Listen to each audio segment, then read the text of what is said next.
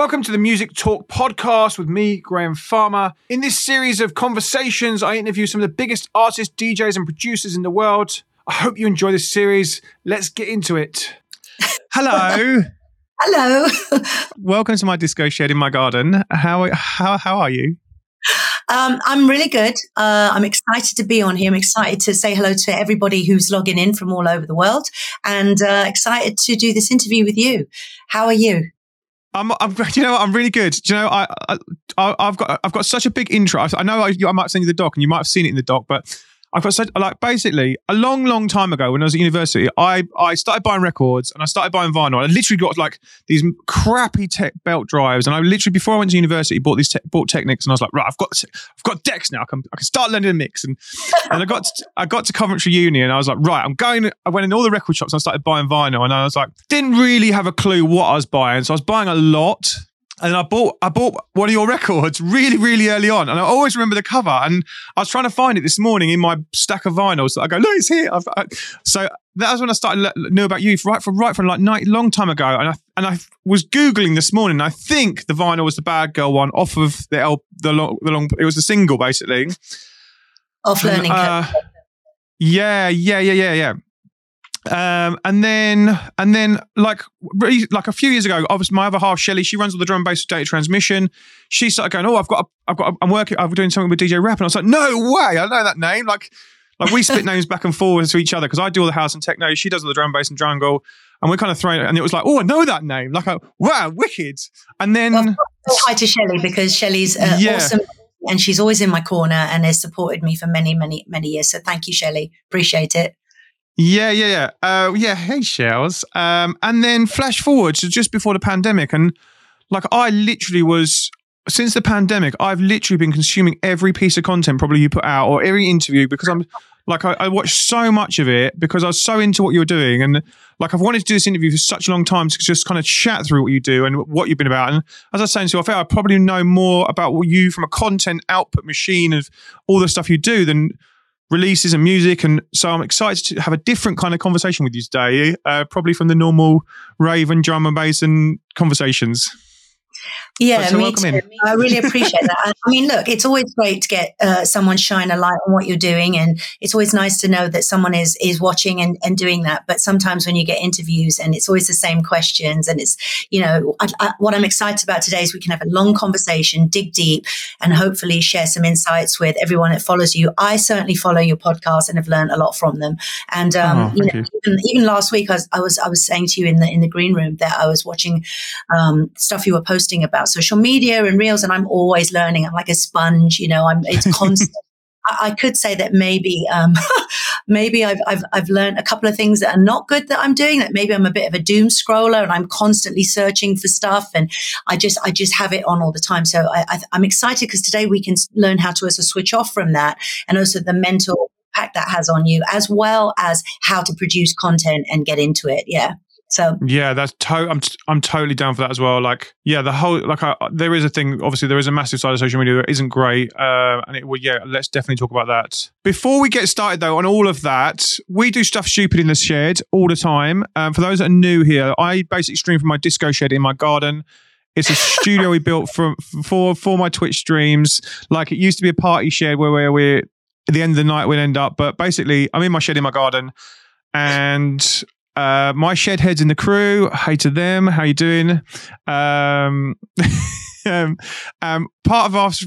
this is a lunchtime stream for us. So we always talk about I don't know even where it started. We started talking about meal deals and lunch. And when you go to Tesco's or Sainsbury's, you can get that combo meal, and it was always mine was always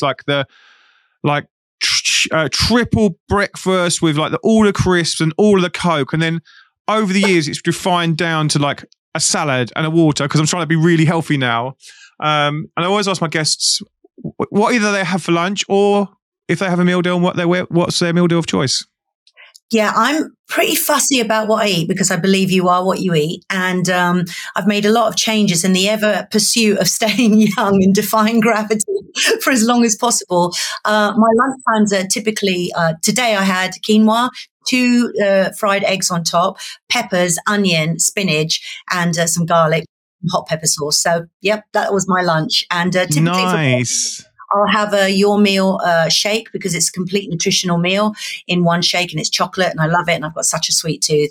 And then after that, I will hit the gym, and I'll have a light dinner, but I'm quite fussy. And then I have days where I absolutely fail, and I just want a bag of Monster Munch and Cadbury's dairy milk, and I'll have a bit of a drink with it. And those are my fail days. And I tend to do that when I've had a bad day or I'm an emotional eater, but luckily not too many of those. So yeah, I'm not perfect with the diet, but most days I'm pretty strict. No alcohol. Which Monster Munch? Which Monster Munch do you have? Oh, I'm such a Monster Munch fan. Pickled onion. Onion. Is there any other kind? I don't know. The spicy ones are not. Anyway, before. Let's put it this way: when you're hungover in the next day and you're curled up on the sofa watching like whatever your favorite thing is on TV and a bag of Monster Munch, and can't go. Mine is always mine is always that for the Quavers, man. The Quavers for the hangover is always like two bags of Quavers.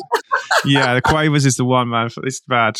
Right, let's get cracking. So, as I mentioned, I think literally started consuming all of your content around that lockdown period and a lockdown. So I thought we'd start there and kind of come forward, and we'll play some tracks in between. I know you've got new records out, which you want to play, talk about. I definitely want to talk about content. I definitely also want to talk about NFTs, and because I know you're in that space as well. So there's plenty. So let's start the start. Let's start lockdown. How was that? Because I know, and what happened, and let's talk from there. Oh, lockdown was so lovely. Such fond memories I have of being forcibly restrained in my house and contained. No, I mean, here's the thing about lockdown. If I can go a little bit before that. So for those of you who are new to what I do and everything, basically I had been living in England for 20 years, and then I had signed a major record deal with Sony Columbia. And in order to have success with that record, and I ended up selling quite a lot of it, 3 million copies. I moved to America, which I was asked to do by Sony, and I spent 22 years in America. So there's a whole generation of people here that don't really know me and haven't grown up with me and don't understand where I came from. So it was bizarre because Fabio, and who's an amazing mate of mine and always been close to my heart as one of my closest friends and an amazing icon for me, we'd had a conversation, and he was basically saying, Rap, you should really think about coming back. And it's funny, none of us call each other by our real names. It's always by our DJ names. It's Fabs or Paps or Frosty or, that sort of thing. And so, he's like, the sound right now is really huge, and it's sort of an ode to the jungle days, and people are just making that again, but with a modern twist. You should really think about it. So I had started coming back over here and just sort of hanging out with certain friends, V-Dubs, and staying in a house, and Dizzy, who was a mate of mine, and he let me stay at his house, God bless him. And, I was crashing and barking, and I was crashing in all these different places and mates' houses. And it was quite mental, actually, and just going out raving. And I was just taking a sneak peek at what it was like, because I hadn't been back in England for a long time in that sense. It was 22 years, and I'd come back for a couple of gigs, but really I just wanted to come back and just see what was up. So there I was one day raving. I believe it was a hospital event. Yeah, I think it was a hospital event anyway. And Metric was playing, and I was on the podium, like having a good boogie and a dance with all the other people. I don't boogie anymore, but I do. And I literally sort of found myself, tears in my eyes, just going, my God, this is amazing. I've missed this. And it wasn't that I wasn't doing jungle and drum and bass and that I'd walked away from it. That wasn't what was happening. But I had definitely not been part of the scene. I was touring America. I was touring band stuff. I was touring tech house. I was touring jungle. But jungle was getting smaller and smaller in the States, whilst it seemed to be alive and well here. And so I'd slowly been raving. And then the stay times with my friends were getting longer and longer. Like it was 2 months now, and it was 3. And I thought, then I got a phone call from my lawyer talking to me about Brexit. And she's like, you never guess what Boris has done. So he's like, put it this way, if you don't come back by this date, you may never be able to stay here again.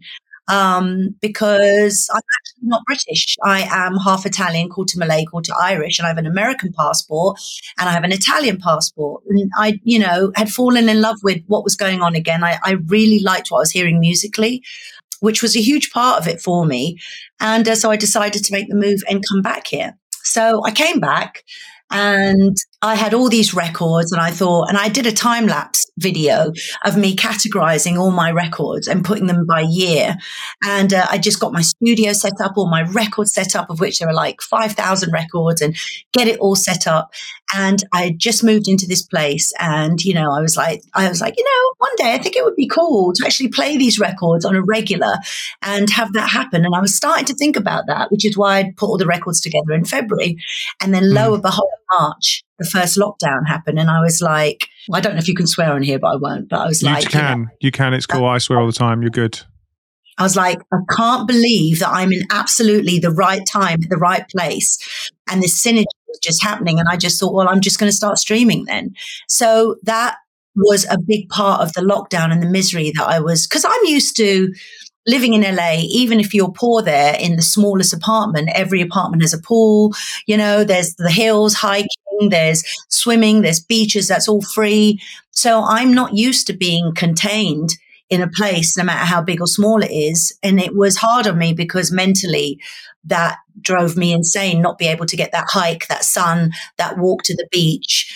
So I just decided to throw myself 110%, Mach 10 with my hair on fire sort of thing, and just develop this whole community, because what I was feeling was lonely.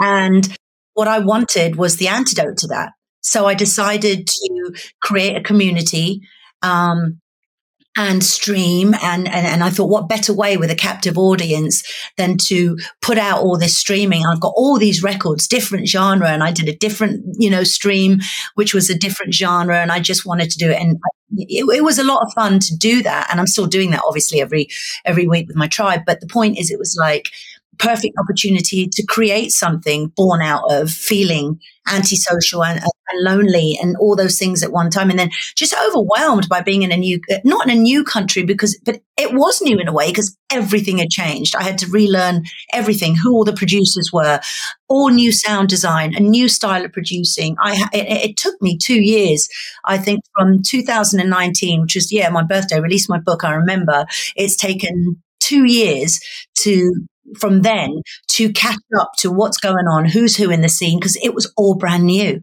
So it was very overwhelming. So right, I want to go into streaming in depth, because obviously I love streaming. It's a big part of everything we do now. But before we start that, so categorizing all those records, that, like, the little geek inside of me went, oh, that sounds like fun. I should go and do that with my records. Like that sounds like a load of fun, categorizing every record. Like I think I'd have enjoyed that. I made it fun because what I did is I invited friends round for drinks, and every record I played. So if you imagine 5,000 records, and then, so there were some times where I was doing it on my own, and there were times where I had like sort of mini record parties where 3 or 4 people in the studio, and we would just, have a few drinks, and we'd listen to each record, and each record, a memory would come flooding back. You play a record from 1986 or something like that, acid house record, all the way through to the latest records that I had on vinyl. So I tried to make it fun in the sense that let's have a reassociation with every record. Gave me that's the beauty of vinyl, is you play that record and instantly you're transported back to that moment in time where that record meant something to you. But yeah, it's a giant pain in the ass as well. But once it was done, it was awesome, Yeah, but go back to your question of how was lockdown. I think that's what you asked me in a long roundabout way. I think it was the same for a lot of us DJs. At first, there was this weird sense of excitement, like opportunity and all this stuff. And everybody I spoke to, I was speaking to DJ Sense and all the people that were just constantly streaming, and we were all, forming these WhatsApp groups, as many people were. My neighbors and I still have a tight WhatsApp group, and I live in the best street in the world where the neighbors we're all mates, and I live basically opposite a pub, so it's amazing. And we all maintained that bond, and there was this huge sense of excitement and opportunity and togetherness, and that I think people hadn't had for a long time. Going outside, clapping for the NHS, everyone hanging out, and that was the beautiful part of it. Then it got really weird, and I think from an artist's point, because nobody knew what was going on, and it felt like this apocalyptic movie, and it was just like really frightening. And I think now we can all see that there was a lot of BS and biggest wealth transfer grab. I'm not going to get into all that, but the point is like after a while, everybody stopped working so hard and streaming because they felt that energy we felt drained. A lot of artists that I spoke to were suddenly like, I don't feel like making music. I just feel like sitting on my couch. I don't feel and then this whole different antisocial thing. Yeah. Do you know what I mean? Do you remember how before it was all together? Let's all get together. This is amazing. And we're all as one and brothers in arms and da da da da. And then it was like, stop. And it just all stopped and everyone just started to not speak to each other and everyone just started to get sad and everyone just started to get, because it was this dystopian sort of depression of living under constant fear, constant do this, constant do that, constant do this. And I don't respect tyranny and I don't respond to it. And I think everyone just started to get sort of angry. And then the angry is underneath the sad and it's all compressed, right? Because no one sees each other. Yeah. So now it's a fucking bubbling volcano of just underneath. And it just became, and for me, there was a lot of negativity with that, watching the news, doom scrolling. I was guilty of that, all that stuff. And I think mentally, I can say to you now, I keep thinking of this TikTok video where there's a cat, going mad and the cat's like doing something. It goes, mentally, I'm not in a good place. Mentally, I've got problems. And the cat's like doing all mental shit. But I think that I can say now, 2 years on from it or a year on from it, I can see how it's affected me. Instead of being a happy person, I have moments of happiness and I'm content, but most of the time I'm here and I realize I'm here because of the constant influx of shit and doomsday stuff and corruption that I have seen happen, that I'm angry and that it's all there. So yeah, I'm the same as everybody else going through that. I don't feel like I used to feel before and I have to work very hard to be happy now. That never happened before. I was always like the sort of not glass half full because I'm not. I'm more of a like, let's see how things are and really look at things and live in the moment and the facts. I'm a very pragmatic, factual person. So for me, it's very much like, okay, I've got to focus on what I can control because this is what I've been left with, this amount of space that is mine. Because look at what has happened to us. We're not in control of shit. Yeah. None of us, I definitely say to myself on a regular basis, like, just control the stuff you can control and anything out of that realm, then just don't worry about it and let's just focus on what we can control and keep pushing the stuff we can control. And anything else is quite negligible because you're just going to come and go and but just control the stuff you can control. My best mantra to myself, if someone says, what's your best advice, is is say no to things that overwhelm you now. Just say no. It's okay to say no. It's okay to say, I can't deal with this right now. It's okay to say, don't sweat the small stuff. And it's definitely okay to say, I can do nothing about that. So just forget that. And I'm not great at that, but I'm definitely working. I work on that consistently daily. If I'm having a bad day and it's not good, I just am now much better at turning around to people and say, I'm not bloody machine. Like I'm overwhelmed. A minute. I need a minute to watch Chicago Fire and look at sexy firemen, please. Everyone just fuck off. Love that. Yeah, I love that. I love that. The other thing is over the no thing is what someone's asking you to do actually adding to what you're trying to get, what's your goals, and are you going? Is this thing that's going to? Is it a shiny something else that's just going to distract you from actually going forward on what you're trying to achieve, or does it actually add value to what you're trying to achieve? And there is there's a little grey sometimes between those, but sometimes saying no to them actually keeps you focused on what you're trying to do all the time, and it's I get it all the time as well. I think the biggest challenge in my life is that it is in the sense of prioritizing and saying, this is what I'm good at. Here's where I'm a gold mine. Stop making me do other stuff, everyone, so that I can focus on what I'm really good at. But that's also ever changing, isn't it? Because through the pandemic, we learned, let's pretend that I'm a tree for a second, right? And I'm this bud tree. And suddenly through the pandemic, I learned I could grow branches. I'm a video editor. I'm a social media content person. I can do all this other stuff, which I never knew I could do. Like I'm producing a friggin' TV show right now. I'm able to be a director.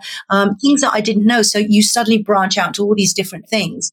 But that doesn't mean you should do all of them and wear all those hats. So what I tend to do is prioritize days and have the hats on for those days and give it the best shot I can. But ultimately, things suffer. I don't make as much music as I used to.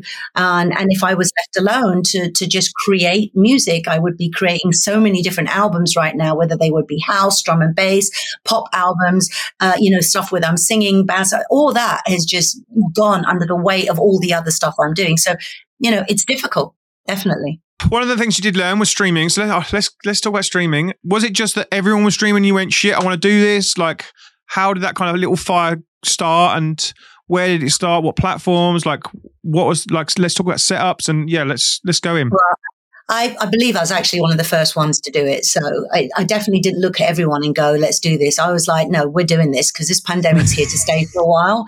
I knew it wasn't going to be a 2-month thing. So I jumped right on that. Basically, equipment-wise, setup-wise, I have okay, so I'm a bit of a nerd with GoPros. I'm a GoPro freak. Some people collect cars like GoPros. So I've got 8 GoPros. I have a static setup of 4 GoPros in my studio for my streaming, and I have a movable kit of 4 GoPros that I take on the road with me abroad and all that stuff. So I like to film everything because content is for my tribe, and that's the content that I give them. So I have 4 GoPros set up. I use a Blackmagic switcher box so that I can edit on the fly whilst I'm DJing. So for those of you who don't know what that is, it's basically a box that has the 4 cameras connected to it, that's connected to my OBS where I stream from out of my Mac. And whilst I'm DJing, I can hit each camera angle on the drop of the tune, and therefore saves me editing, which is awesome. Because when I started streaming, it wasn't, you remember, it was a mobile phone and it was like all these bloody wires, and it was just, what a nightmare. And I did a few streams like that. And then I thought, you know what? I want my streams to look so professional and so gangster. I don't want it to look like, no disrespect to anybody who's streaming from a kitchen or doing that. Not everyone can afford the equipment. I understand that. But I wanted to make it look a certain way and have a certain feel. And because I could do that, I wanted to do that. So I'm really glad that I took the time to have a company come to my house, show me how that works. And they did a really good job and set all that stuff up for me. And it was a good thing to do. So I've got the 2 CDJs, obviously, my mixer set up, my vinyl set up, everything ready to go. And that's basically my streaming setup. I use OBS, like I mentioned. And I'm going to start doing some TikTok lives soon. Not too many. The other thing I felt that was important was not to stream for free too often. We put a lot of time and effort into this. And it's one thing when there's a lockdown happening and another thing when there isn't. I think I would rather be viewed more as there's some value to what I do rather than constantly giving everything away for free. And so I did make a decision early on to set up a streaming platform. I initially started on Patreon, and then I moved on from Patreon to my own website, which I then built particularly for my content, my tribe, and the community that I'm doing. I wanted everything in-house so that I was not reliant on social media platforms. Should they go down? Should they censor me? And the other thing I did that was important is I bought a music license because I feel that's very important for artists to get paid for all their work that they do. And, having a license is really important to me. So that was my setup for streaming. Did you get the ICE license? Is that the one that's for streaming? You just contact PPL and just ask them which license works and which broadcasting license. And you go there and they give you a bunch of options depending on how many hours you're streaming, how much content you're doing. Is it video? Is it your own? Blah, blah, blah. There are multiple options, and then you pick that option and that's the license you have. So there isn't one particular license, but there are options. Perfect. And they will help you.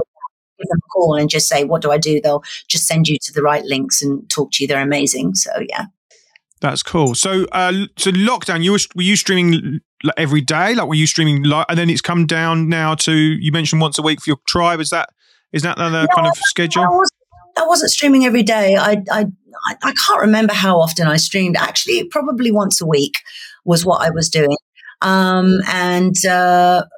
would do a bigger stream for, let's say, Hospital Records or something like that, or Moondance. I was pretty fussy about who I streamed for because, again, it's like, does it help? Is it in brand?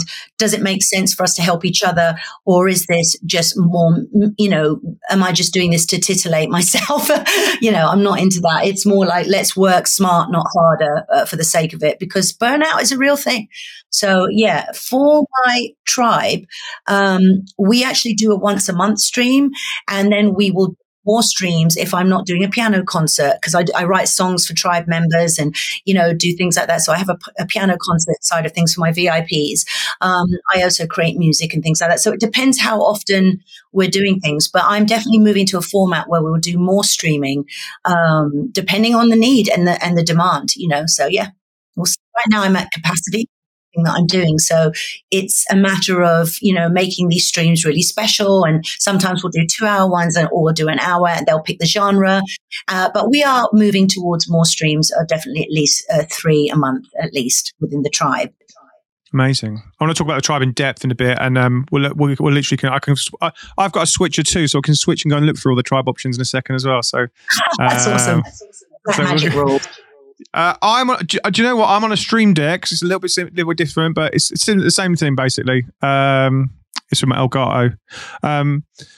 Yeah, wicked. Okay, so that's streaming down. Oh, do you know what? One thing I'm going to say is I was listening to a podcast, an interview you were doing way back, and it was like you literally kicked somebody out. I think it was an all-female thing, maybe a Women's Day thing. You literally kicked someone else's ass because they were like, I don't know how to stream, I can't do it. And you were like, yes, you fucking can, like literally without the swearing. And I was like, yeah, go on, rap, go on, tell them they can. Like, yeah, I have an expression: can't lives on Won't Street, and if you say you can't, then you can't. But if you actually believe you can, and listen, I had a lot of help. I can repel technical gear like nobody. But what I've learned is that when you sit down and practice something, so I would hold the GoPro in my hand and go, I know this thing is scary. Just take it apart, watch YouTube videos, put it back together. We have YouTube, and it's such an amazing tool to help you. There is someone for anything if you don't know how to do it, pretty much. And I sat down and learned how to unwire things, put things back together. I'd have practice sessions of how to put equipment together. I had people help me who were just like so frustrated with how scared of the equipment I was. And in the end, I realized I really had to embrace it and just look at it. It's not that I have this ability to be great at this stuff.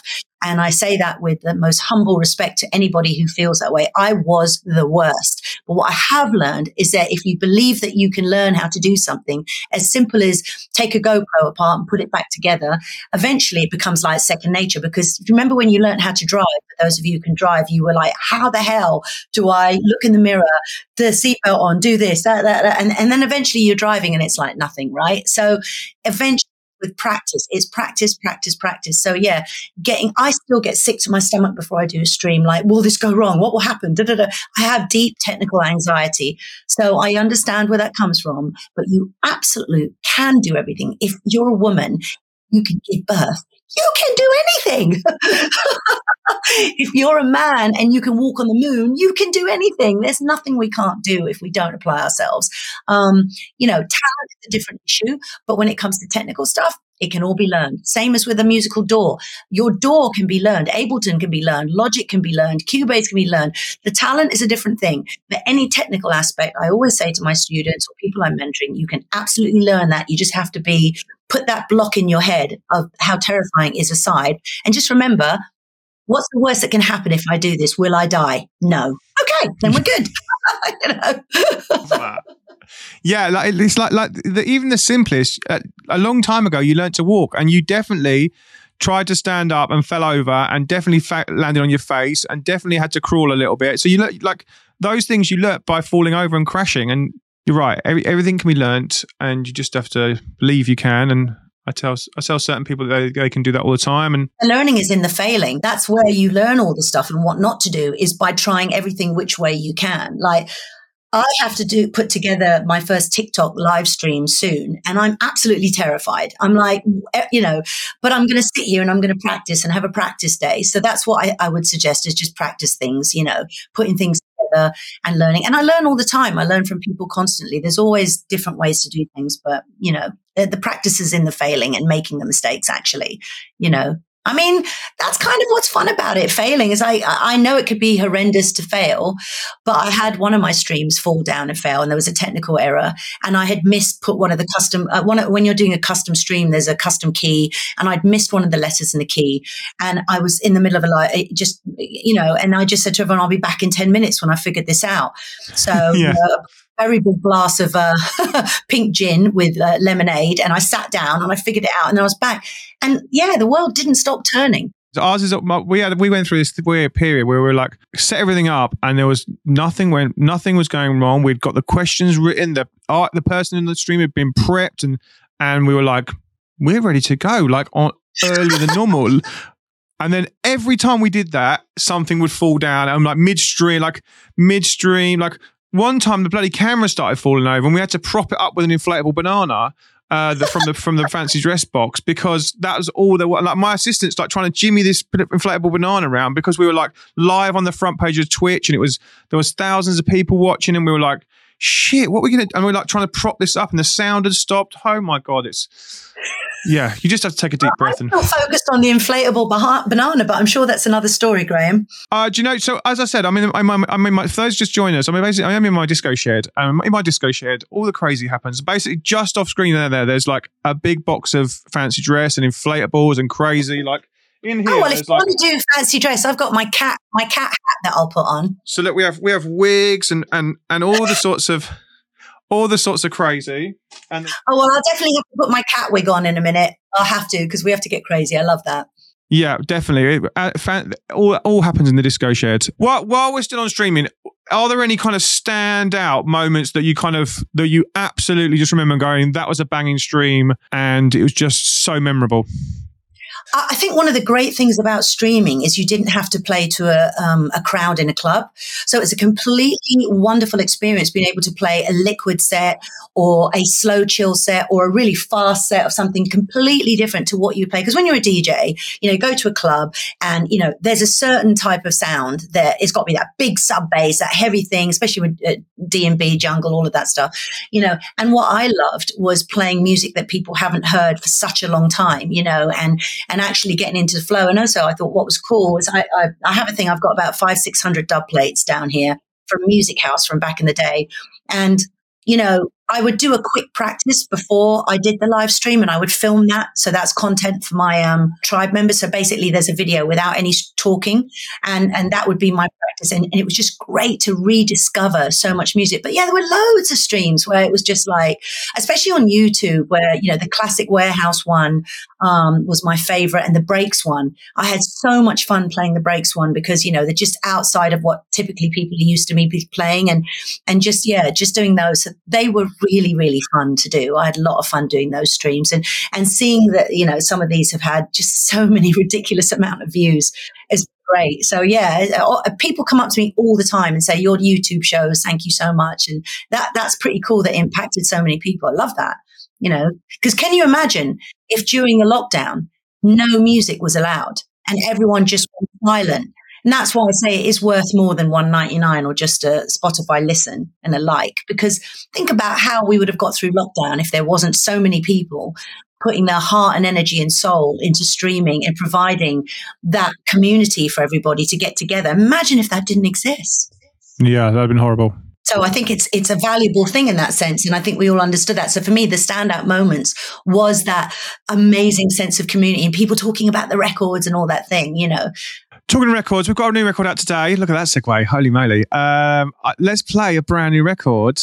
Let's take a little break. And we've got a brand new record we're going to play. This may make sure I've got the right tab. This is the one. Yes, cool. 10 days. This is the one, right? Cool. Let's play this. Tell us about this new record. This is called Firing Shots, and it's a record I first started making probably about 5 years ago, and then I revisited. I do this a lot. So I make records and stop them at certain points, and then I move on because I'm bored with them. So I'll have bits that I like, and then what I'll do is I'll put them in a folder in my Ableton saying song ideas. And so this was a song idea that I had written probably about 4 or 5 years ago, and I really liked the MC vocals that I had, and I liked elements of it. And then I went back and revisited this last 8 weeks ago, maybe, revisited it and finished it within a couple of days because the idea was already there. So this one's called Firing Shots. It's out exclusively on Beatport and Spotify for 2 weeks, and then the worldwide release is on the 30th. The reason Beatport is really important for us artists is that we get these chart positions, and that shows everybody sort of the records, and the younger people the records and things like that. So, I'm not sure it's as relevant today as it was back in the day, Beatport, in the sense of these chart positions, but it is important. So we do these pre-order links, and then people see the record, they order it, and it charts high. So that's what that's all about. So yeah, it's important for that, and I appreciate your support, but have a listen to it, see what you think. It's a nice cross sort of jungle and D&B, I think, which is kind of interesting. I love Shelley banging on the door, dancing in the garden. Let's play this though.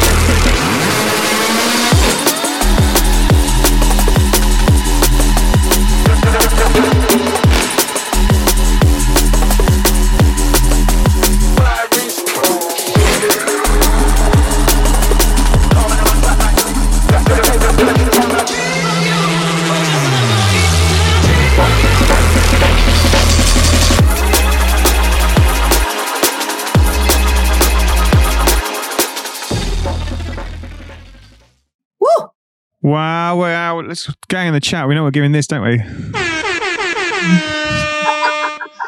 I know. So Rap. Well, basically, on a Wednesday we do demo streams, and basically we listen to demos live. They're great fun, and we kind of feedback on demos. And we have two things. Basically, we have the rave horn, and then I'm a massive Hulk fan. So the other one we have the Hulk smash. If we absolutely love something.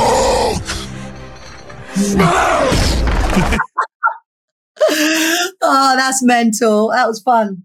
So we went from streaming to started building this community online. Let's talk about your community, and let's talk about the tribe, and tell me about this, how it all built and how it's kind of grown over time. And well, remember I mentioned the whole thing started in the pandemic, but for about 4 years now, I've been trying to stream from my website, and the technology. Actually 6 years, and the technology just really wasn't there. And I tried it, and I've been doing this on and off for 6 years trying. And then Patreon was a great way for me to start exploring how this works. And, got lots of platforms now that do it. The technology's there now. But like I said, I wanted it on my website. So if you go to my website and you have a look on the tribe on djrap.com, there's a little tab that says join the tribe. And in that tab, if you click on that, it will tell you what the different tiers get. There are 3 tiers, and we will probably do a different tier soon for producers. But right now, there are 3 different tiers, and you've got proper fan, super fan, and VIP. And if you click on each of those, they will tell you all the content you get. And as you can see, there is a vast amount of content. So it's quite a lot. You can read that whenever you want and look into it. But basically, obviously, you get a stream from me, streams from me. You get a video recording from me. You obviously get audio recordings from me, but also you get the live tour footage everywhere that I go. So, when I go somewhere, I film it, and it's basically like riding shotgun. You get on behind the scenes, and that's super cool. Obviously, you get wallpapers, lots of content. My tribe and I, we work really hard to stay connected. So there's lots of Zoom hangs and personal interaction. There is a Discord channel, of course, that everybody communicates on. And, we just are big on hanging out with each other. Every Monday, everybody gets their goodies. There's loads of goodies there. There's merch, personalized merch, dub plates that are made for people. I mean, you just have to look on the have a look. It's pretty sick because some of the things, I've got 6 unreleased albums, and for my VIPs, I produce a dub plate for them, and they can choose any 2 tracks that have never been released and put it on there. So there's a lot of really, really, really big things that happen there. But the biggest thing that I'm really proud of, which ties in with my TV show that I'm producing called Playing with the Boys, or a YouTube show, depending which way you want to look at it. We haven't decided where it's going to go yet, but we take 1 fan subscriber a month with us to experience 4 days of travel, festival, and that country, all expenses paid. And I take them along as a thank you for supporting me. And we can't do this forever, but we will do this for as long as we can. So we've had Danny Esquire came to Croatia with us. We took Mark Middleton to Germany, and we had the Santa Pod episode, which was filmed this week, where we did all the Team Hard racing car drivers, and we got to drive in racing cars, and we just take way. It's pretty sick. And what we're going to do because of the energy crisis in November is we're going to start doing a lucky win spiel, a spin, and one tribe member a month will win £250 to go towards their bills or however they want to spend it. And every 3 months we'll take someone on a voyage with us. But, next year we want to go to country. So, for example, imagine a travel show meets sort of adventure and meets a festival. So that's what we're doing. We're going all around the world, different genres, and it's going to be super fun. But that's what the tribe is about. It's all about community and building that community. And, nothing hurts me more than just the thought of just giving content and not communicating with with people. That's not why I did this. That's not why I got to it. I'm not just a content whore. Just here you are, have your content, and I don't want to speak to you. I don't want to interact. That does not flick my switch whatsoever. I want to have, 1,000 people on a Zoom call. I want to talk to people and find out what's going on in their lives. And it's a safe space for them to have a chat and do what they're doing. We had a wonderful Zoom hang last night.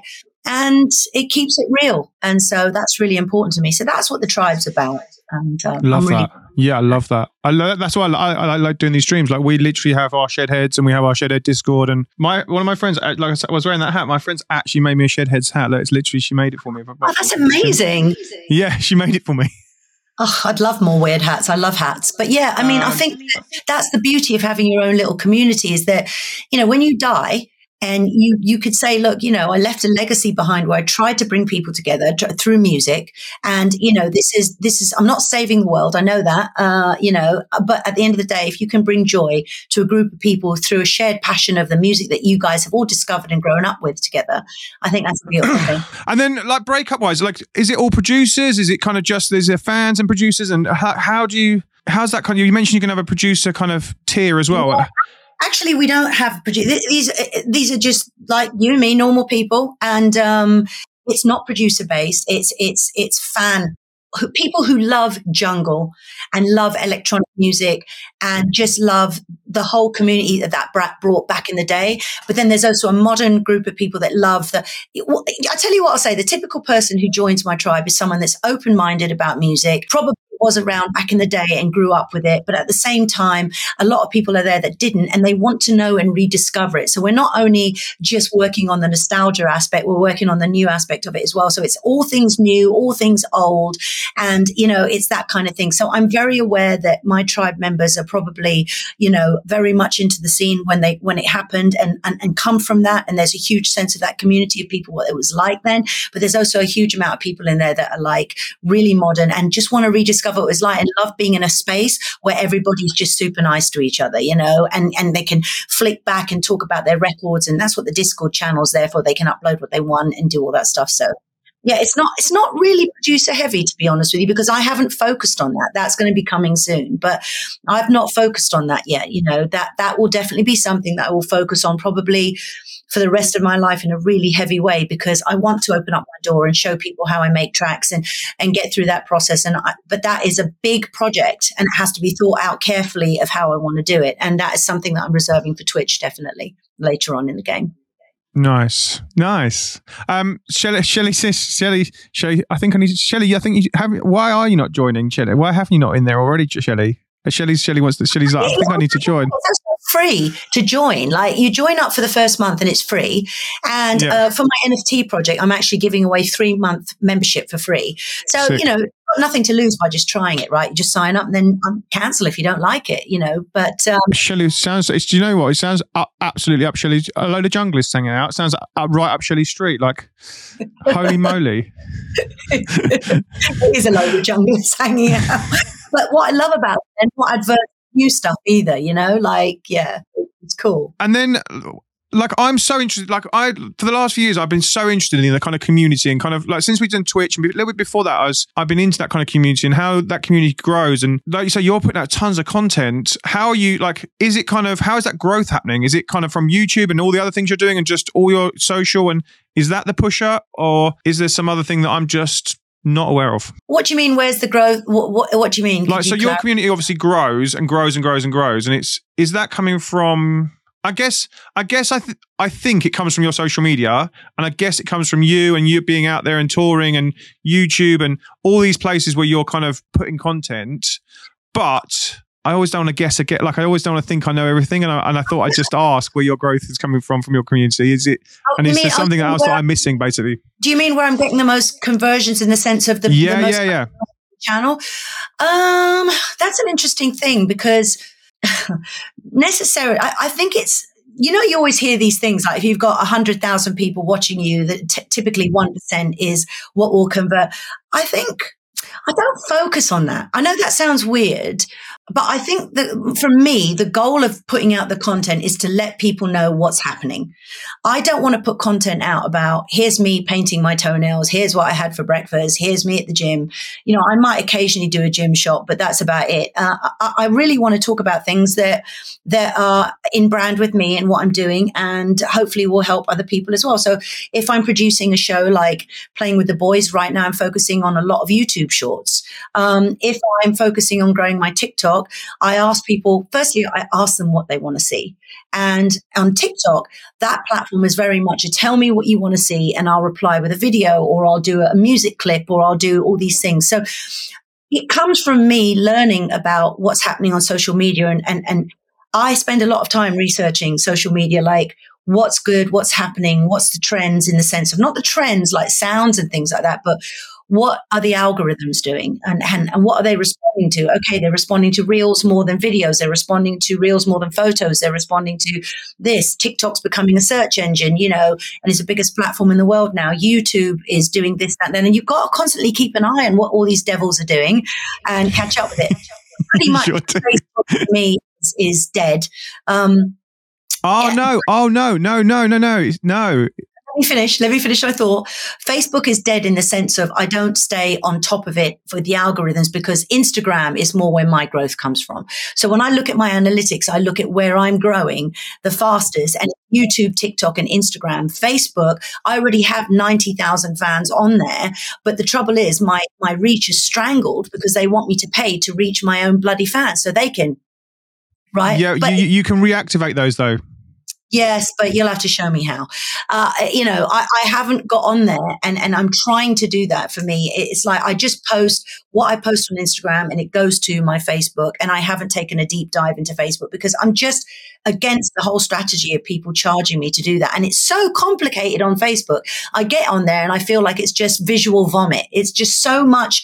Can't you just show me how to get to this and this and this and this? So I'm much less a fan of Facebook, but I will definitely take your advice because I'm always up for learning, and I would love to learn more how to reactivate those 90,000 people that I work very hard to get on there.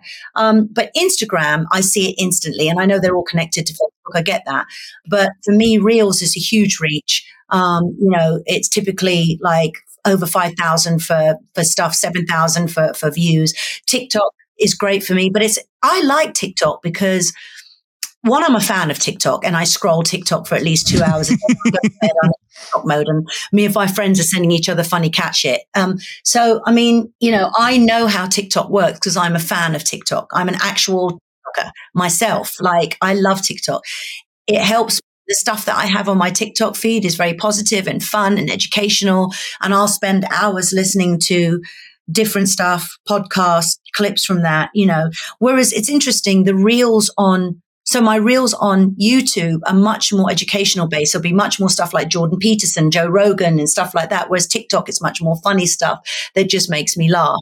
It's interesting, the different things that you get on your algorithms. Maybe one is more politically based. So I look at those and I look at the analytics and I see what content they're interested in. Like right now, my TikTok fans are really interested in me talking to them. Whereas before it was where were you when this happened? I did that as a series. I love those. By the way. Thank you.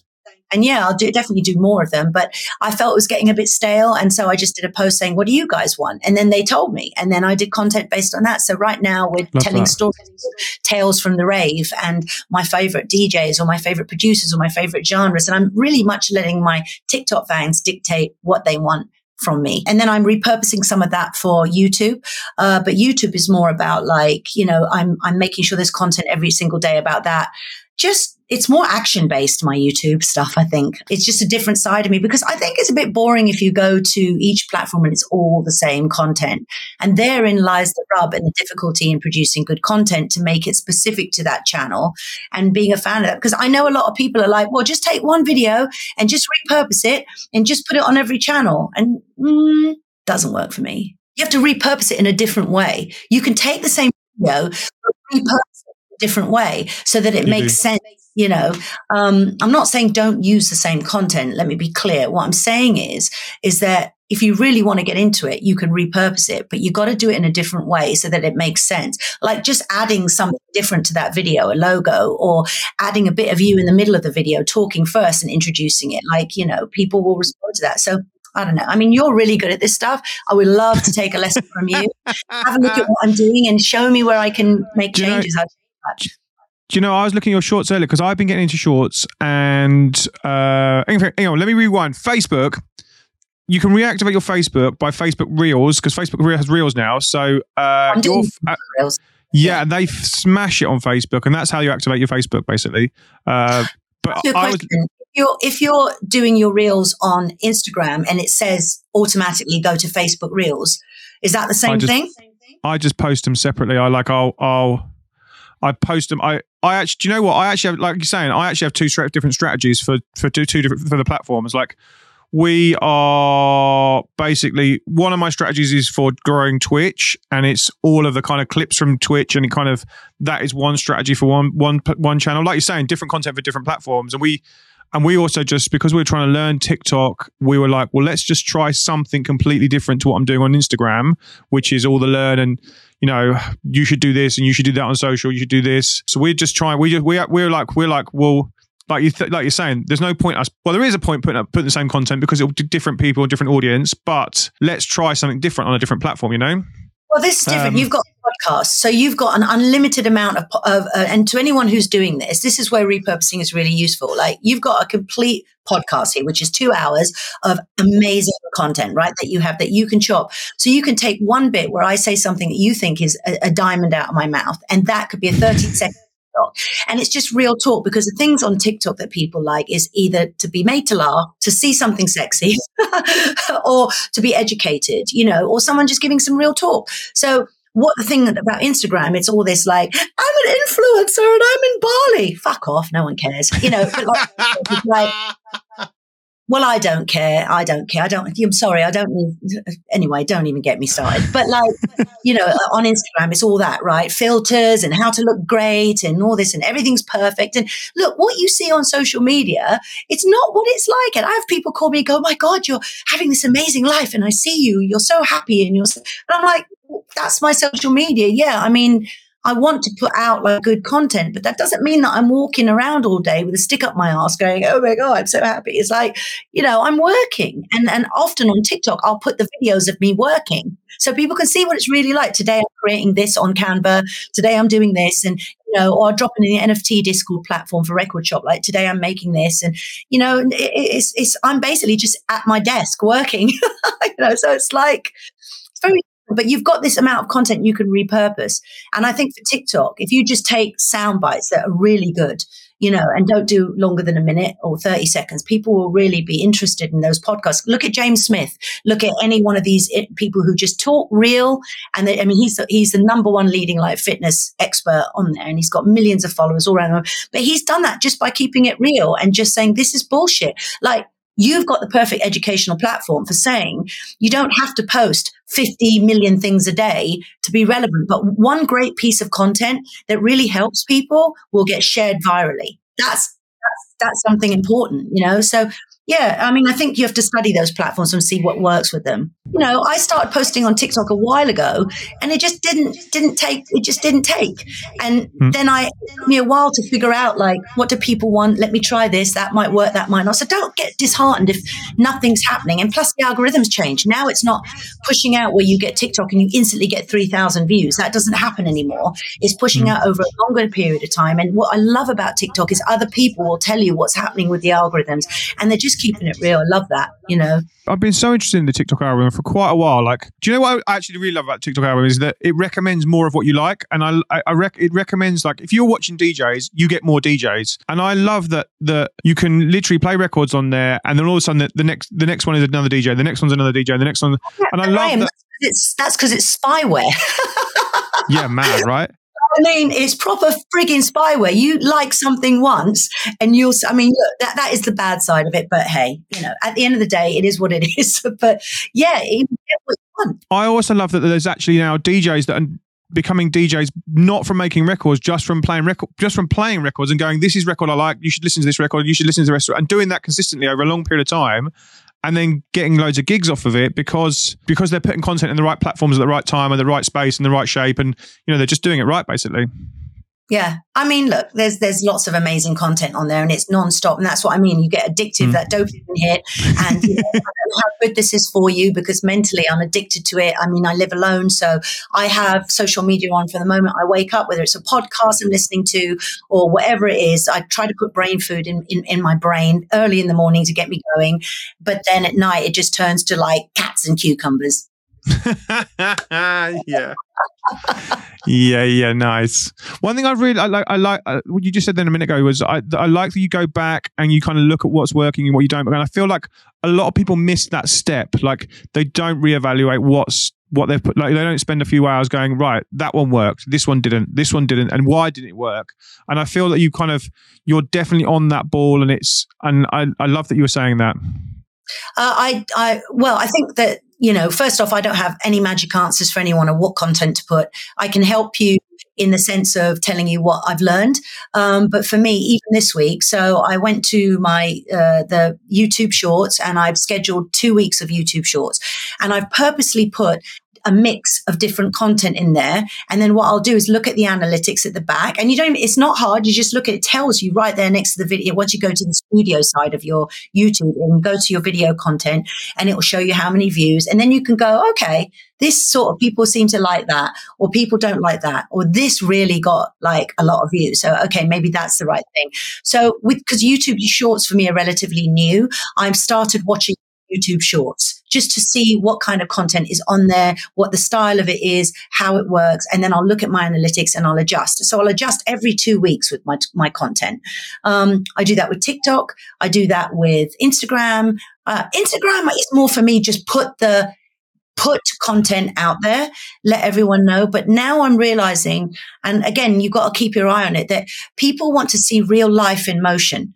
You know, they don't really want to see static stuff. They want to see real life in motion. So, you know, it's almost like people want to, I tell you what would work. And if I wanted millions of subscribers and if I wanted to make a lot of money really quickly, I absolutely know what I'd do. I would stick cameras all over my house and then just forget about them. You want to see real life? That's real life. Want to see me on the toilet? There you go. Oh you my gosh. You know, but that's the point. People want to see what you're really like. And TikTok is probably the closest to people starting to see that beginning of that reality stroke promotion, real life. It doesn't happen on Instagram. It certainly doesn't happen. So for me, I think that's really interesting, and I'm keeping an eye on that and seeing where that goes. You know, the more you can show, like, I want to do posts where I'm talking about where I'm overwhelmed by stress today, or where I'm doing that, and just saying, and that's how I'm going to overcome it.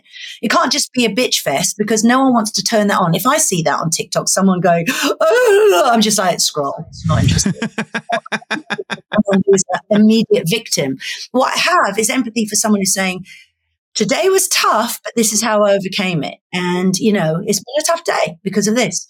That could help me overcome my own problems. So I think, yes, you've got to keep an eye on it constantly, Graham, and you're constantly looking at the analytics, but at the same time, well, constantly every 2 weeks. And then you're looking at things and seeing the trends. You have got to sit there and watch it. And the best way to do that is to be a fan. But now I'm going to talk about the other stuff. Okay, can we? What I was going to say is, when I was going to go into that, I was going to say we spoke for a bit. Should we have a record to break it up? Because I was going to say then, and then we'll go into the other side. The record I'm going to play, I found on your TikTok, and I'm. Did it blow up from your TikTok, and did it come from your TikTok, and did it start on your TikTok that you did this edit and you started putting it out and? Bush, yeah. It blew up definitely on TikTok a little bit, definitely. But I just felt I'd been watching Stranger Things like everyone does. I'm a huge Stranger Things fan. And of course, Kate Bush, I grew up with her. She's friggin' amazing. And why not, right? And I had gone out the night before DJing and I turned around to my mate and I said, I've got to do a remix of this. I just hear the whole thing in my head, how I want to do it. And yeah, I just did a couple of videos on TikTok and it just sort of blew up. And yeah, and then YouTube helped give it some more love. But yeah, what's not to like? It's not Bush. The reason it blew up is because it's Kate Bush, not me. Great song to start with. Yeah, you know that. Right, let's play this. Let's have a quick drink and carry on with the side.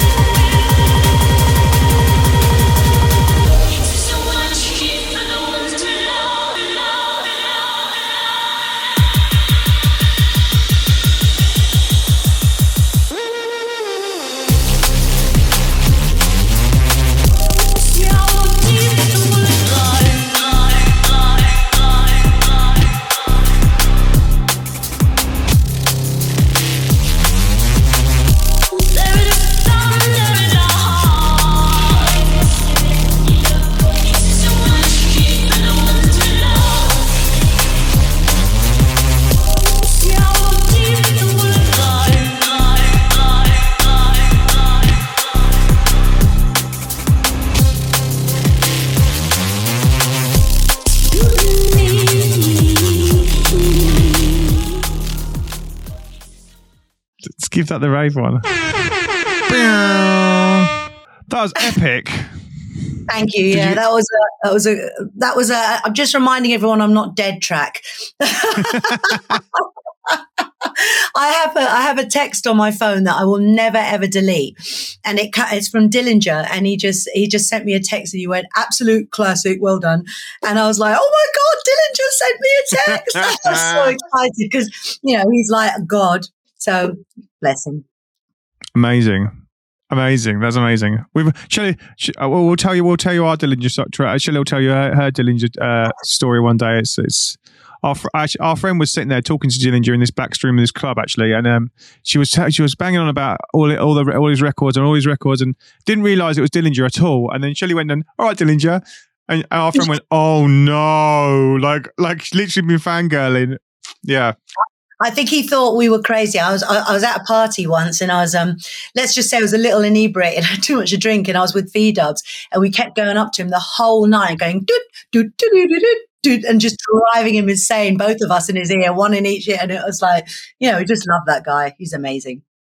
Right, you definitely seem like myself. You're definitely I've watching it. You're a content machine, and there is a kind of balance between a content machine and I definitely myself have to take breaks. And we were just about to touch into your kind of the other side of social media, and we definitely need to talk about this as well. How do you manage your day? How do you manage your strategies? And then let's talk about that other darker part of it. Okay, so again, I don't have it down to a perfect science. So how many of your audience would you say are sort of producers or artists or wannabe artists, or is it mainly just most of them? Okay, so I'm talking to people who really are interested in this part of it. What I try to do is I try to split my day up so that I can prioritize and focus 100% on the task in hand. So, for example, I have to live by a calendar and I write everything in my calendar. So I write when the next set of shorts need to be created for YouTube. I write when the next set of TikToks need to be made, and I will spend dedicated time doing those and then schedule what I can. And the things that have to be live have to be live. For example, if I'm doing TikToks for a month, I will either record them all on one day and be like, this is my TikTok day and I'm just doing TikToks and that's it. And I'll bring different clothes to wear and I'll do changes. So when I was doing the, Where Were You When This Was Happening series, I would play a record. I had all my t-shirts hanging up and I'd change, go back, do another one, go back, do another. So I get it all done in one day. And that's the TikToks for the month done, and then, or 2 weeks. And then the same thing. I know that sounds like a bit like, but then what's live? But then I do live stuff as it happens. Something interesting might happen. I want to talk about it, but for the scheduled stuff. So I would say prioritize and just make peace with the fact that you can't always do everything you like when you like. That's the first thing you've got to make friends with, is that not every day is going to be unicorns and lovely and making studio music and just disappearing into that lovely producer hole and just not seeing anyone and having any responsibilities. We all want to do that all day long. I can't. I'm lucky if I get into the studio 3-4 times a month. That's how little time I have to actually make music. And that is hard for me because that's all I want to do. So I will start my morning off, for example, where I'm like, this is for me. I'm not a morning person.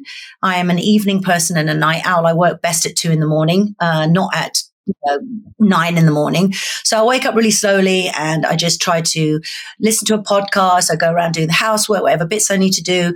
And then I'll go to the gym. And then after the gym, once I've taken care of myself, I feel I am ready to take on the day. And then is the day that I sort of, it's emails, admin. So I've got 4 sets of emails that I have to deal with. And I just focus on getting all the emails off my plate for that day. Look at what's important, prioritize it, get it done. So there's the tribe emails of all the questions and things that I'm dealing with the tribe.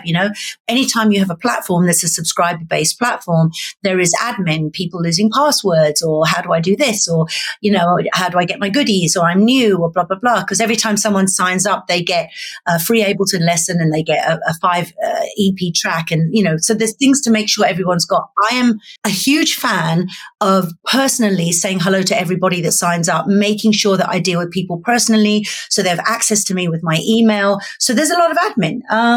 Then there's emails from everything else. I run a label. I have a TV show that I'm doing. So that all that shit has to be taken care of. Once that's done, I then make sure I have a good dinner and I go out for a walk or something with my dog. And then if I've got any energy, I will hit the studio. But a lot of times I actually end up just watching TV and chilling out because I'm fucking exhausted. And, so I split my days up with content days, and the days that I don't do that, I'll set aside studio days. Like this weekend, I've had a cancellation. I'm not doing the Elusive Festival. So I can actually make music this Sunday. So, I'm excited to get in the studio and work on a new track.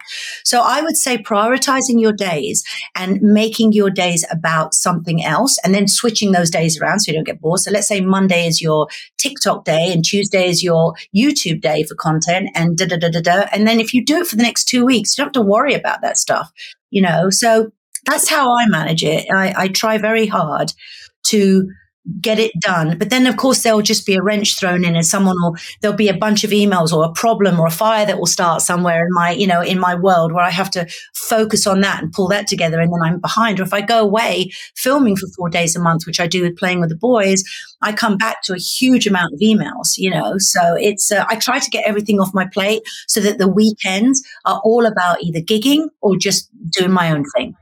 That's nice. it. Nice. It's not easy. so many in the chat are not morning people. If you're not a morning person, one's in the chat. Definitely, let's see who is not a morning person. Raise your hands. Give us an emoji. Do something. One's on emojis in the chat. If you're not a morning person, let's get some interaction. Let's wake them all up a little bit. Yeah, look, it's all going on. I'm literally the opposite. I'm a morning person. I wake up at 4:30. I start work at 4:30, and and then I'll go for a run at about 8 o'clock, and then I'll go for a run at about 6, and then Why? I'm kidding. I love it. I love waking up. I've always woke up early. I have lost boyfriends because of this. I mean, if you wake up next to me and you're like, you don't know how to lay in bed and snuggle a little bit and just hang for a sec before if you're like jumping out and you're ready to go, I cannot. We're done.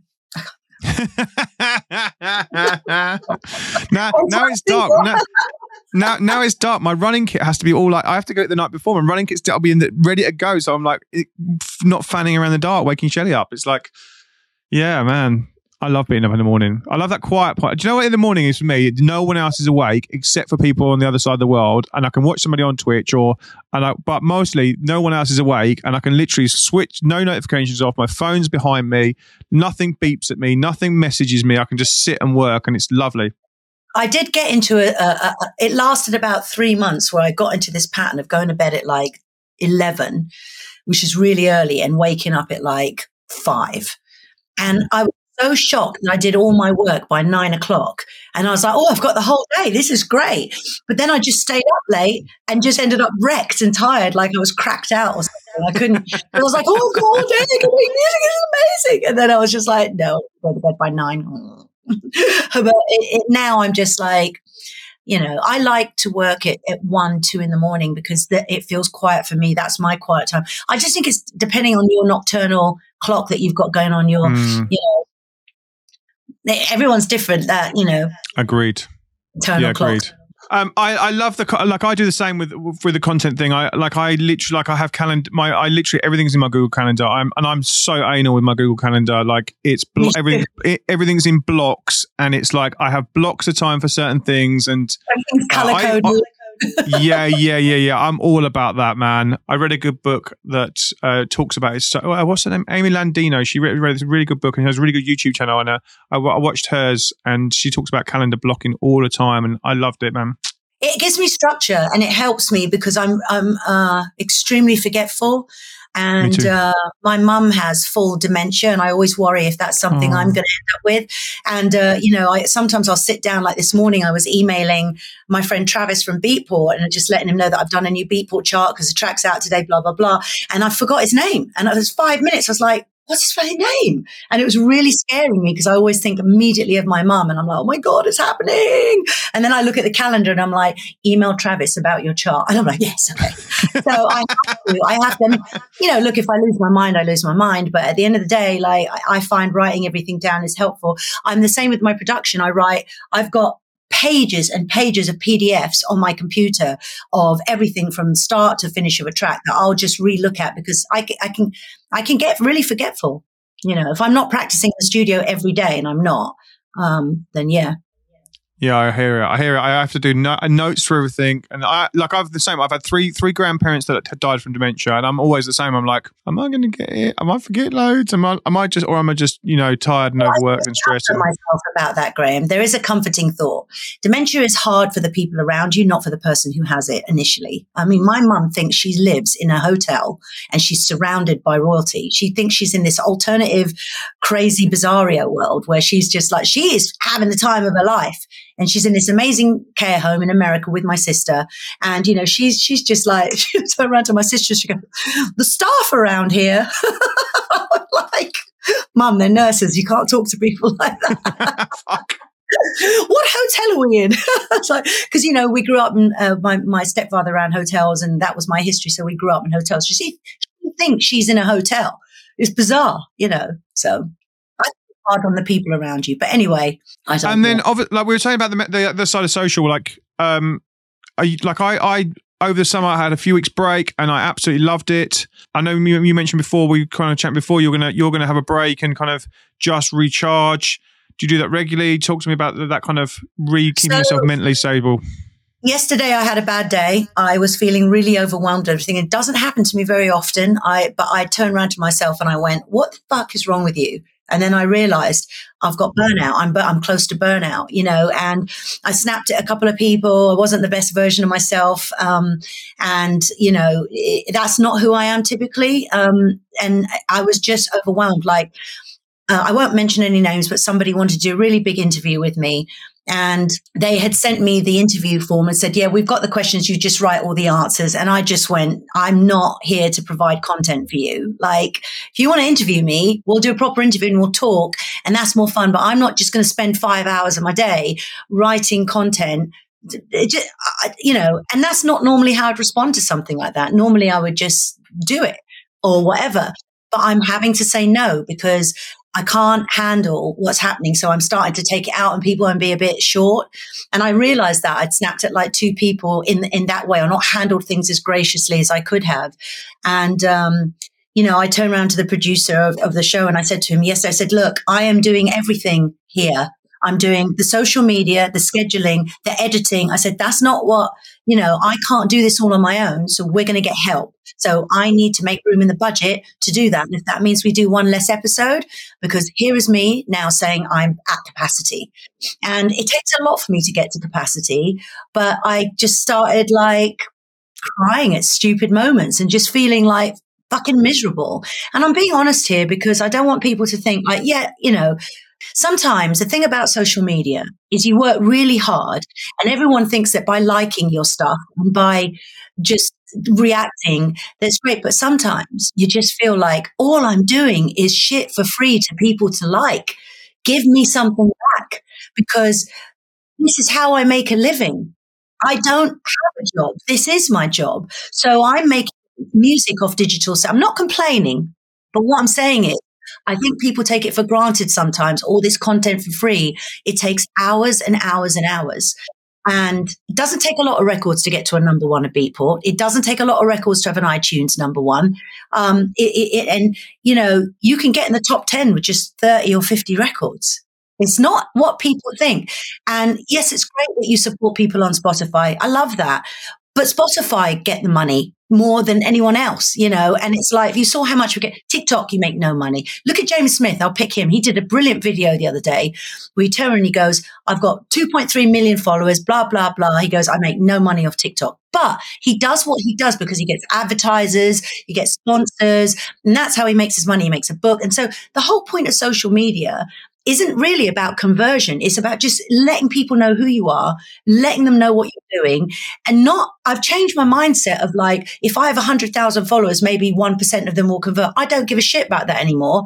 My social media is now just to let people know what I'm doing and not try to sell them something. If they're interested in what I'm doing and they like what I've got to offer, then they'll want to do it. I don't need to shove it down their throats. I don't need to say, buy this, do that. I'll put adverts up saying, I've got a new merch line out because I need to let you know, right? But at the end of the day, it's like social media is just about, so sometimes just constantly putting this content out, it can be a thankless, loveless job because you don't get any feedback, which is why things like what you did for me the other day, and things like you're saying, I'm watching your content, it suddenly makes me feel like, oh my God, someone actually notices the work that I'm doing.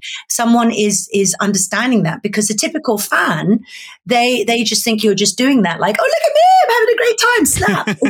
It's not, you know, it's not like that. And that's not the reality of versus like, there's a lot of funny posts on social media that do make me laugh where someone will do, you know, Instagram reality, like someone in Dubai. Yeah.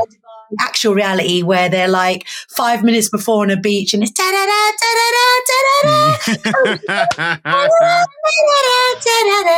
it's just like, you know, I wanted to do a post the other day where I was like, and I haven't done it yet, but I really want to. I went to a festival. I won't name the festival. It's the first time in my life I've walked out of a festival and refused to play. I walked past this festival, got sent to the place where I thought I was playing, and the promoter had been on me for social media because everyone knows I post a lot and do all this stuff. And I saw like 3,000 people on this stage, and it was amazing. And I was like, oh, I'm so excited. It's going to be a good one. Yes, you know. And then we just walked past it and kept walking. And I'm like, so where am I playing then? And it was like this little van in the back of a field, 2 fields away with 5 ravers in front, like having it. And it was that, and I just went, I think you've got me confused with the wrong DJ, love. And I literally went, I'm not playing. And that's it. I walked out and I burst into tears. I had a proper diva moment. But it was, the thing is if you're going to use me for my social media and you don't, then you do a bait and switch and put me on the wrong stage and don't tell me. Yeah, that's not a cool move. Yeah, that's not cool. There's a little more respect than that. So you've got to stand up for yourself. And sometimes all these things, if there's no one around you to ever say you're doing a great job or nothing's converting, like for all the work you're putting out and you're working for free, because all this is free, right? All this social media, every single thing you see someone post, it's all for free. So you're working not for minimum wage, but for free. So we make our money off gigs, merchandise if it's going well, or subscriptions, or sync, licenses, all other things. You know, and it's all those little apples that make the tree and make the basket of fruit. And so you scrape it all together. Some people do better than others. For me, this is all I've ever done my whole life, and I don't want to do anything else. So I feel that I've got no right to complain about any of it because I wake up every day and do what I want to do. And that means I own my time. And if you own your time, then you are richer than any billionaire, because like owning your time and doing something you love is not a privilege everyone gets. You know, and so, yeah, sometimes it can be hard, but I always try to remember that I'm still one lucky bitch, because I get to wake up and do what I do every day. And yeah, mostly it's stuff I don't want to do. It's admin and it's things like that, but it's still my baby. It's still my stuff. This t-shirt is my t-shirt that I made for my merch line. It's my stuff. It's all my stuff. And when it's your stuff, no one's going to care more than you. You know what I mean? So that's what drives me every day. But there are days like today where I'm highly energized and I'm really good. And days like yesterday, which are rare, where I'm like, what's the point? And there probably isn't a week that doesn't go past, or a day where I think, what the fuck am I doing? Why am I doing it? yeah. You know, it's that entrepreneur social media post where it's like that, and you're just like, but like I completely hear you. Like I sometimes she'll be like, "Why is your face crying?" And I'm like, I don't. I hadn't even noticed it, but it's just like I'm literally at that point where I'm near burnout. And she's like, "Why is your face crying?" And I'm like, I don't know what's wrong with me. Like I just don't know. And I'm like, I think I'm near burnout. Yeah, people don't realize it does take a lot of time. And the thing is, it's like, if you like watching this stuff, I think the problem is that we've all grown up with thinking that music is just free. But do you remember when I said, what if in the pandemic everything had been silent? Yeah. You know, you've got to realize that music is the audio soundscape of our lives.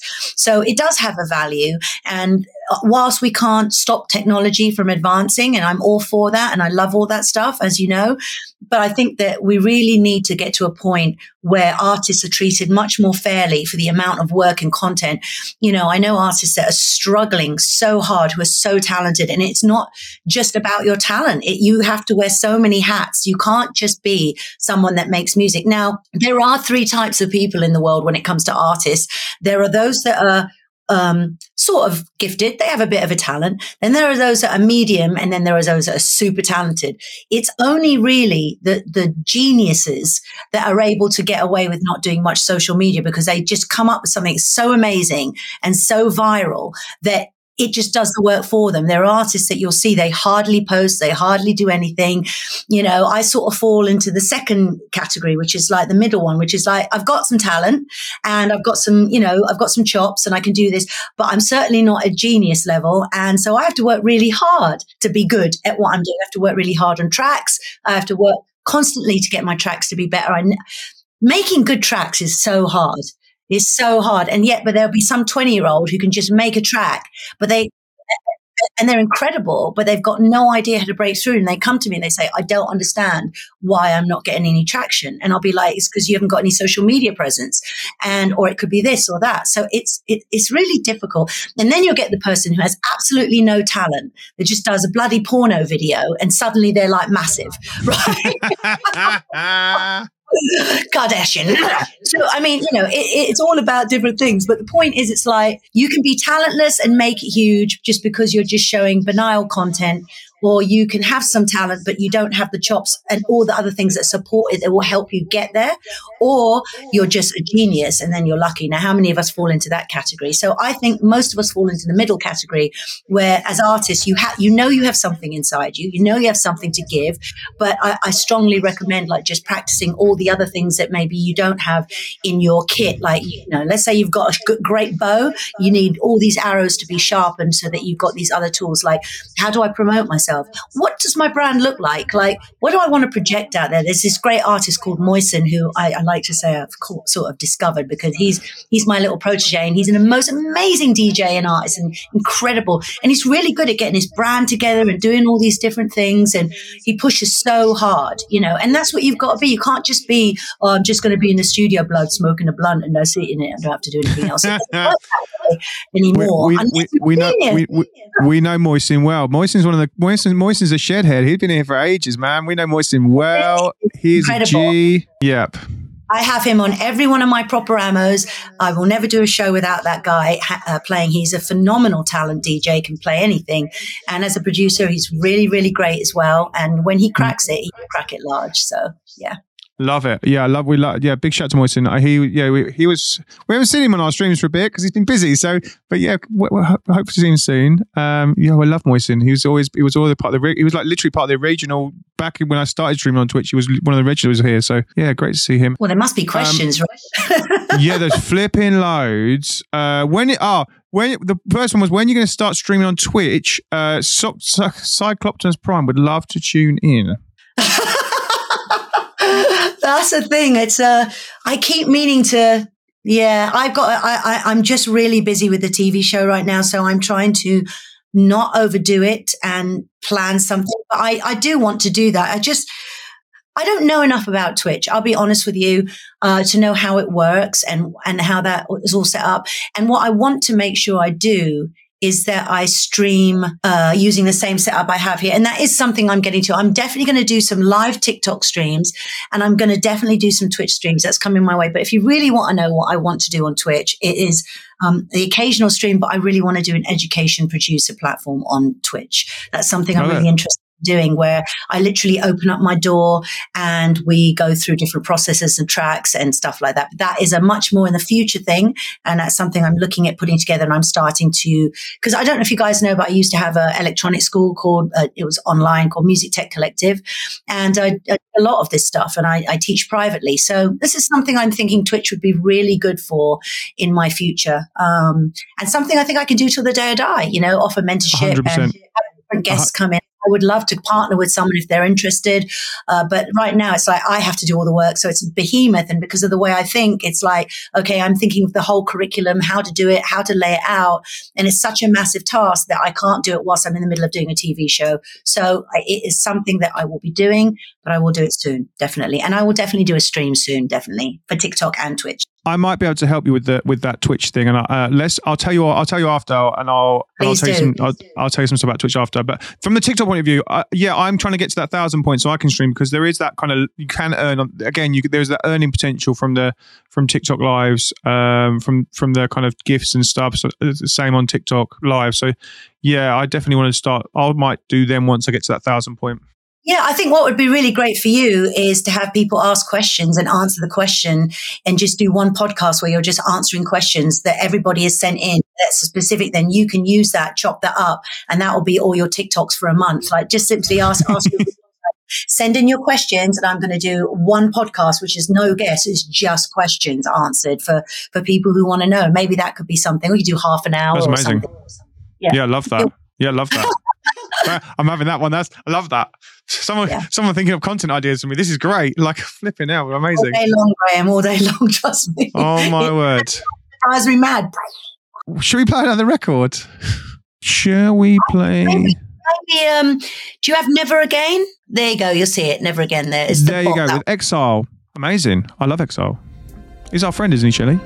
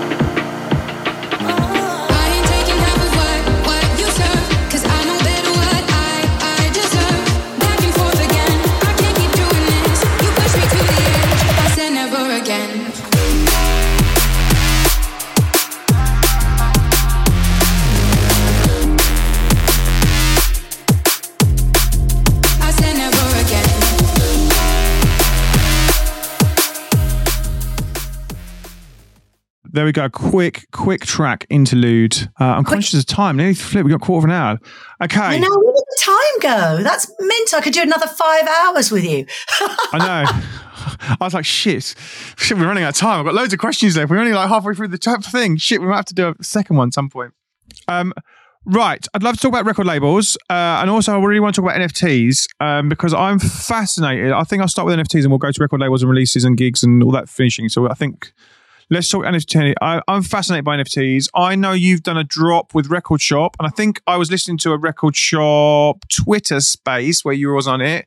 Again, I see your name popping up, and I'm like, oh, I'm going to listen to this. I love what you're talking about. Let's get in. So tell me about your kind of fascination with NFTs. Tell me about your kind of where you're at with them, and like tell us about this drop and what's involved. The way I like to explain NFTs to people is, and because I've got, a few fans who are sort of older like me, and they're like, I don't know, it's all Bitcoin, isn't it? And all that stuff. And I'm like, okay, forget everything you know about that. Imagine you go to buy a track, right? And all you get is the MP3 or the WAV file. Typically, that's all you get, right? You go to anywhere to buy a track, that's what you get. But when you go to the NFT store, you get a multi-dimensional package. So you'll get the track, you'll get the video, you'll get a story card, you'll get all these things in the same price. So you get much more for your buck. Now, that's for your money. The American is still talking. But so basically, that's the first thing is that when you buy tracks from anywhere else, they're one-dimensional. You'll get one file. When you buy an NFT, you can get, if you're buying a track, you'll get all these different parts that will come with it, a little video, all these things. And actually, I've got a whole bunch of drops coming. We launch on September the 30th. So there's a lot of stuff coming and big prizes with my NFT stuff. So I'm just going to put it out there. But here's the thing. What I love about it is also the visual aspect. It's really cool. It's exciting. But the thing is, anything you can think of creatively, you can make and turn into a product. So, for example, if you've got vintage footage, if you've got photographs, if you're great at drawing, if you're an art person, if you want to draw people's record sleeves and make that a series, obviously there's licensing issues, so make sure you reach out to them. But the point is, there's loads of things you can do. And for me as an artist, what fascinated me was like, oh my God, this is perfect for someone like me who is multi into all of it, schizophrenic musically, and just has all this product and content. And oh my God, it's just not self-limiting. So I came up with a concept where I wanted to put most of my popular songs all together for an hour-long visual experience. So if you're a gamer, you can turn the volume off and just have the music playing. Or if you just wanted to get nutted in your house, you could have an hour of visuals with music. And I remixed all my classic tracks. So they're different. So you never can buy them anywhere else but on the NFT market in this form. So so let's say Good to Be Alive, you can get it, but it's a different version. You can't get it anywhere else. And they all blend into each other. They're all mixed as this sort of cinematic musical visual soundscape, and then I've chopped them all up and I've put hidden tracks that have never been released inside there. Like there's a track from Ronnie Size, a track from all different people. So every 4 tracks is a hidden track, and to get the whole series of them, you have to get all the tracks, you have to collect the series. So imagine back in the day, people would collect baseball cards, right? Or people collect stamps in England, right? So you'd get a set of cards, and that's basically it. You get a set of my drops, and if you collect all of them, you unlock all these goodies and these prizes, like you can win a trip with me abroad. If you collect 2 sets, you get this and that, and the 3 months membership. If you get this, and there's all these prizes and mixes. So it's just so much more content. But here's the best part, artists, about friggin' NFTs that I love. This is the best part right here. Do many of you know Discogs? I'm sure you do. If you go on Discogs, you'll see everybody selling vinyl, okay? So someone is selling my records right now on Discogs to other people when they've paid for it, and I'm not getting paid. That doesn't happen with an NFT.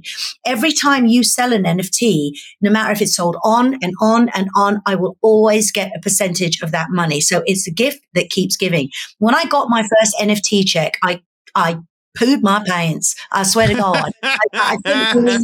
I couldn't believe that I actually made some money from selling music. I was so shocked. That's how bad it's got, the bar.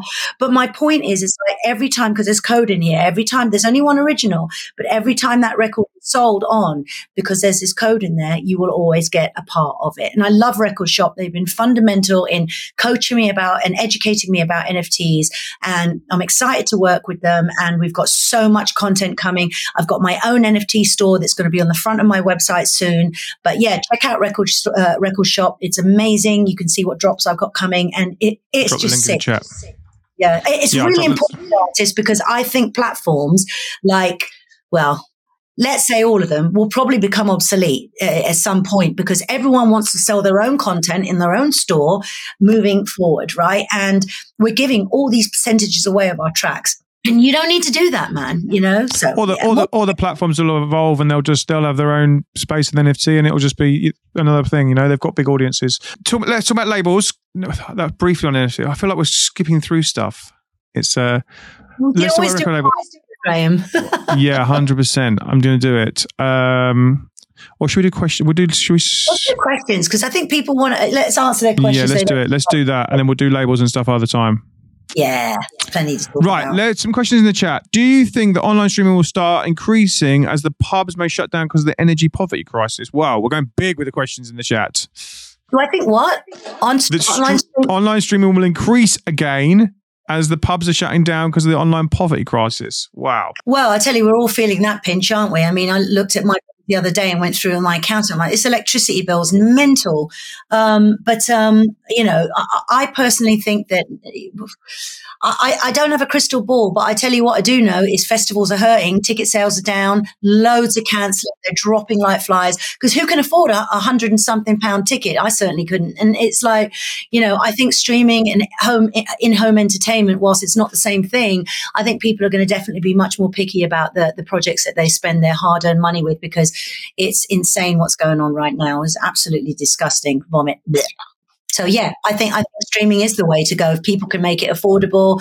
But I think the idea of having just streaming and content is also community. Like this is a community. People get a chance to talk. I think I've always believed in it. I think it's a good idea, but I could be wrong. Is there going to be another proper ammo event at Purple Turtle? You just missed one and it was sold out, lines around the block. We had DJ Hype on Friday. It was amazing.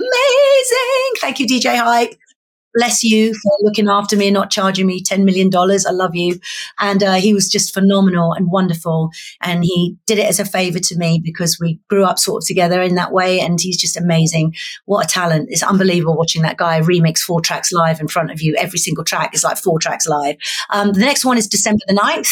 And it's going to be our Christmas and my birthday party because my birthday's on the 7th. So that's the next one. Hope you make it down. It's a lot of fun. If you could pick one record from the Acid House days, what would it be? Wow, that's a big one. Acid House days, probably Bang the Party or Meltdown, something like that. Who are your favourite up-and-comers right now? Moisen. It's my favourite. Yes. There's loads of amazing artists out there, loads. DJ Rap, thank you so much for doing this today. It's been so much fun, and thank you for your time, and I've enjoyed so much of this. It's been great fun. I really, really appreciate it. I've had a blast and you guys are awesome. Thanks for all the support that you give to all the artists. I mean, you that are in here in the room at lunchtime, it's really amazing that you've done this for us. So we really appreciate it. Thank you so much for all the love and support. Awesome. No worries. You have to come back on a demo stream where you can listen to some demos with me. It's always good fun. Well, let's have a chat afterwards, definitely, about, all that stuff. I would love to do more things with you guys and you will see me on Twitch soon, everyone. Speak to you soon.